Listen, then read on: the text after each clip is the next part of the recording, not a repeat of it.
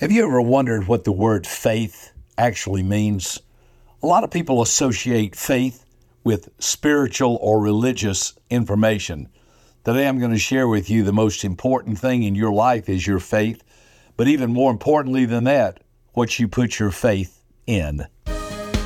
Welcome to Becoming Wiser with Dr. Robert A. Rome, author and world-renowned public speaker, as he shares stories involving his experiences and lessons learned in a good-spirited, positive, and fun way.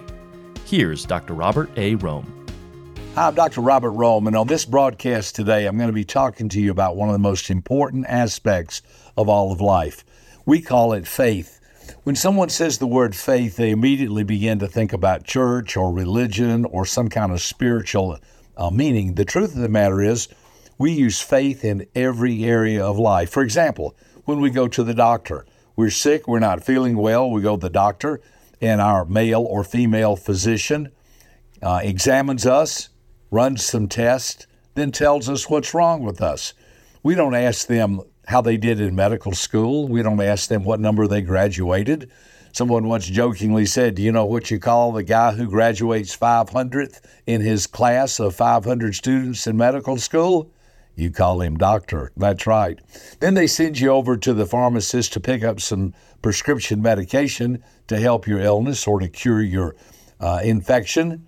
And you don't know anything about the medicine. You just, by faith, trust that the physician gave the right diagnosis and the pharmacist gave the right medicine.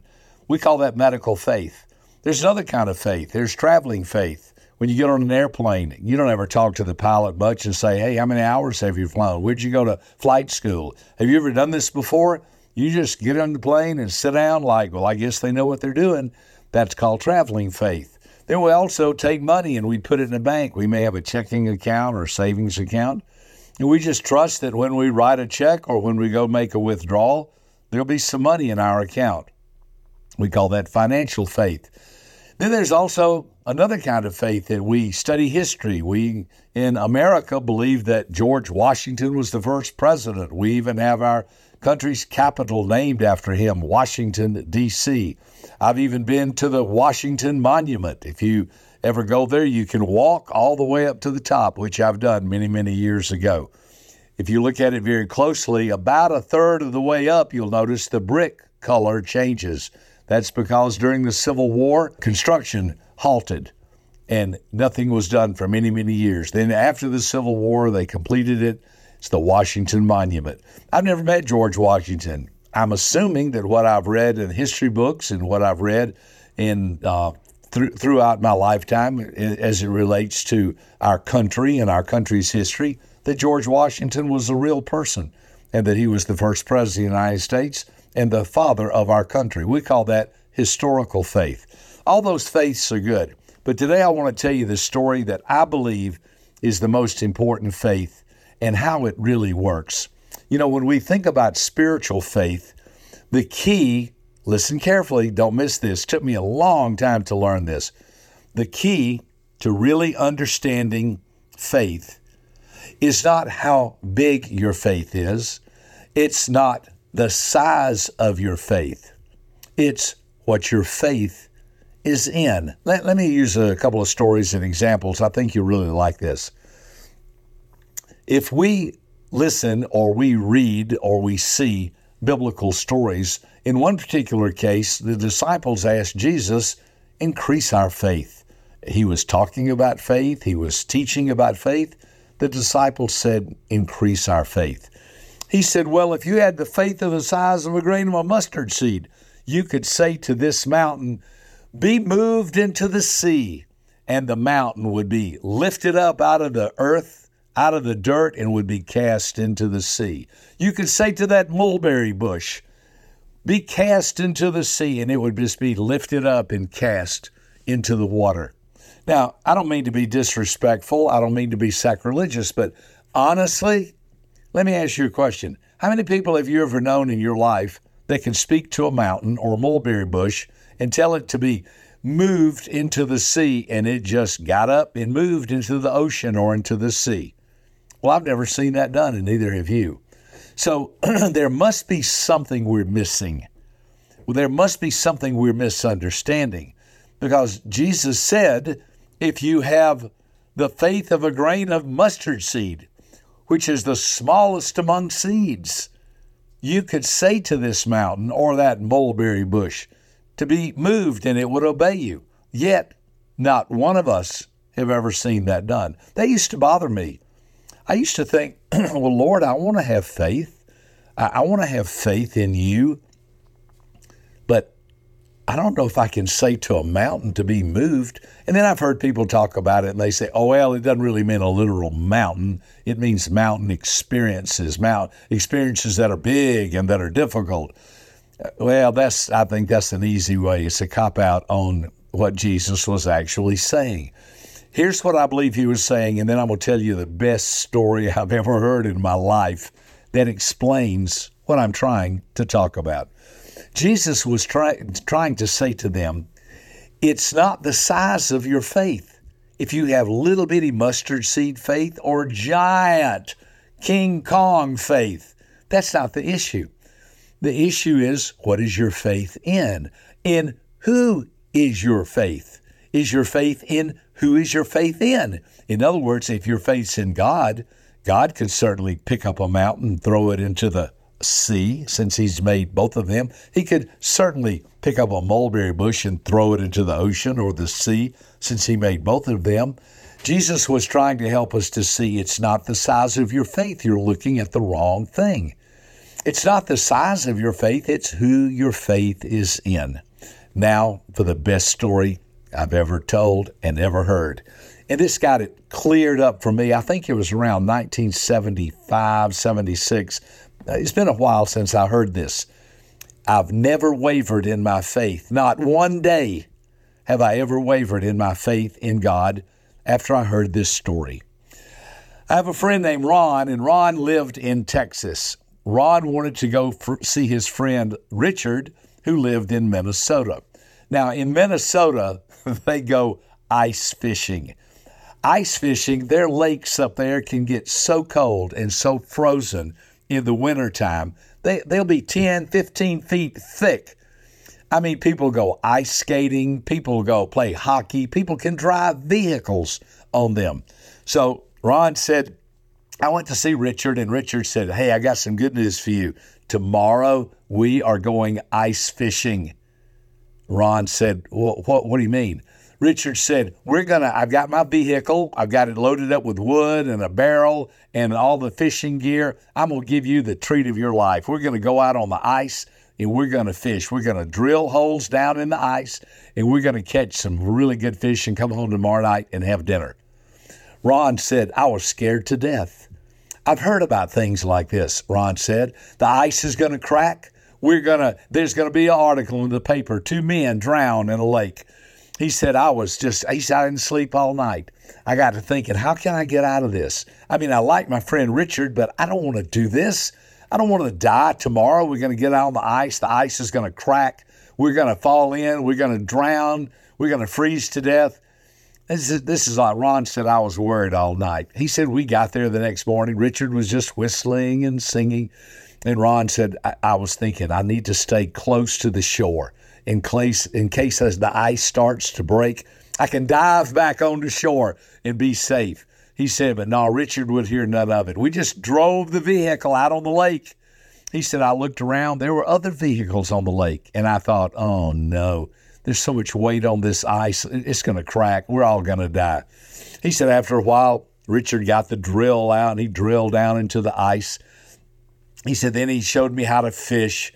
And he said, man, he was having the time of his life. He said, I was still scared to death. He said, but it got a little bit better, and we started catching fish. And he said, I'll admit it was fun. I was having a good time, but I was really scared. I wasn't enjoying it like Richard was. Richard was just so happy. He was just so content. And Ron said, I was scared to death. He said, but I tried to enjoy it. I tried my best, and we did have a little bit of fun.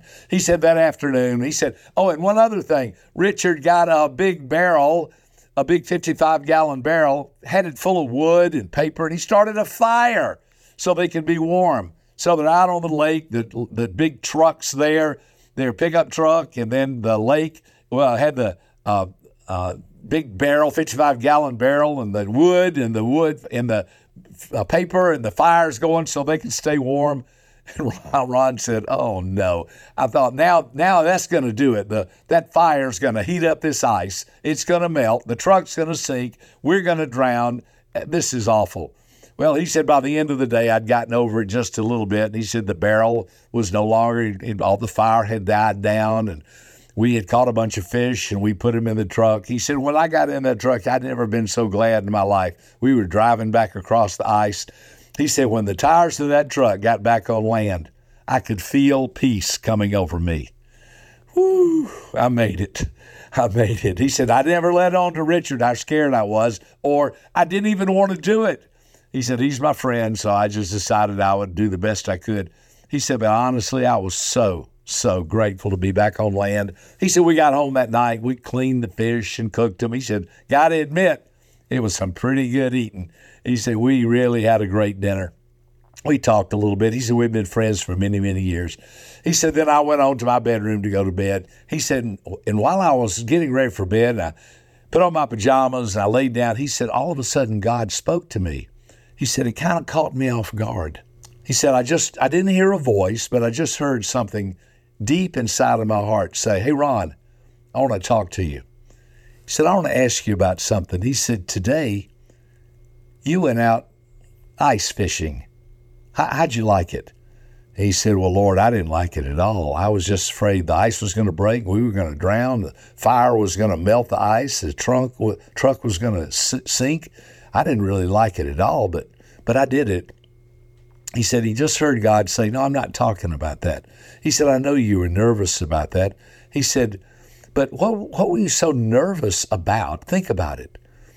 He said, well, God, I'd never done it before, and I didn't know how much weight the ice could hold, and I just was uneasy because I had never done it before. There's a lot of weight on that ice with a truck and with a fire and other people. And then he said, God asked me the strangest question he'd ever asked me in my whole life. He said, Ron, he said, I want to ask you something. He said, Richard had great faith in that ice, didn't he? He said, yes, he did. He said, Ron, you had little faith in the ice, didn't you? He said, yes, Lord, I had little faith.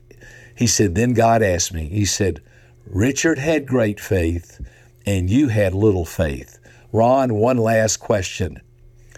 Which one of your faith, Richard's great faith or your little faith, which one of your faith held you up?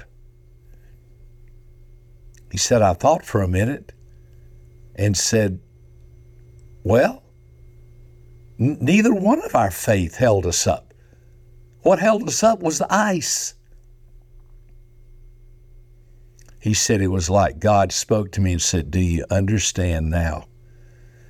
The size of your faith is not what's going to hold you up. It's what is your faith in? He said, you see, Richard had great faith in the ice, so he enjoyed it. You had little faith in the ice, and you didn't enjoy it. But in neither case did the ice worry about how big your faith was, because the ice was very capable of doing its job. You see, Richard had great faith in the ice, and the ice held him up. Ron had little faith in the ice, and the ice held him up. And in neither case did the ice get its strength from the great faith of Richard or the little faith of Ron. The ice got its strength and its endurance and its power because it was the ice. Friend, I got to tell you, when I heard that story almost 40 years ago, over 40 years ago now, I said, I understand, I got it. That makes perfect sense. You see, some people have great faith in Jesus Christ. I believe you died for me, paid for my sins and arose from the dead, and I trust you. Then there are others who, God, I don't even know you exist. But if you're real, I want to know you. I want to have my sins forgiven, and I want to come to heaven. You see, there's probably 1 million different degrees of faith, and nobody has a faith measuring thermometer. I don't know what my faith, I don't know what number my faith is, and you don't know what number your faith is. And here's the beauty of everything. It doesn't matter. You see, the size of your faith is not what's important to God. What's important to God is, who is your faith in? You see, my faith is not in Buddha or Muhammad or Confucius or the Pope or Mary or Martin Luther King or anybody else. Are you aware that there's never been a religious leader, listen to this, in the history of the world to promise you two things but Jesus Christ?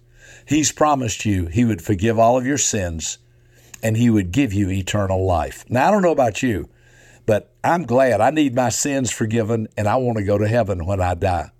My faith is fixed firmly in him. And that's why for over 40 years, I haven't worried one bit about the size of my faith. You see, it's what my faith is located in. When I fly, my faith is located in the pilot. When I have money in the bank, it's located in the banker. When it's in a history lesson, it's located in the historical facts of history. And when I go to a medical doctor, it's located in the fact that he or she went to medical school. And I've known them and they've helped me many, many times. It's not the size of my faith. It's what my faith is located in. So as we wrap up this particular podcast, I hope you've clarified in your mind, wow, I never have to worry again about the size of my faith. God, do I have great faith in you or do I have little faith in you? It doesn't matter because it's in who you have your faith in that matters. I heard Ron the night he told this story, and you know how he ended? He said, you know the difference between Richard and me?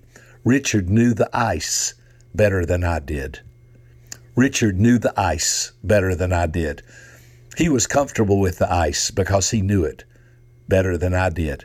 My job was to get to know the ice better, and I would enjoy future ice fishing trips with Richard. Folks, that's your job. My job is just get to know the ice. Just get to know God. Just get to know Jesus, that he loves you. Get to know the Holy Spirit who lives inside of you. Get to know him. Put your faith and trust in him, and you'll never worry about the size of your faith ever again the rest of your life because it will be located in the right place. You might just say something like this in your own heart to God. God, my trust and my faith is in you. Thank you, Jesus, for dying for me, arising from the dead.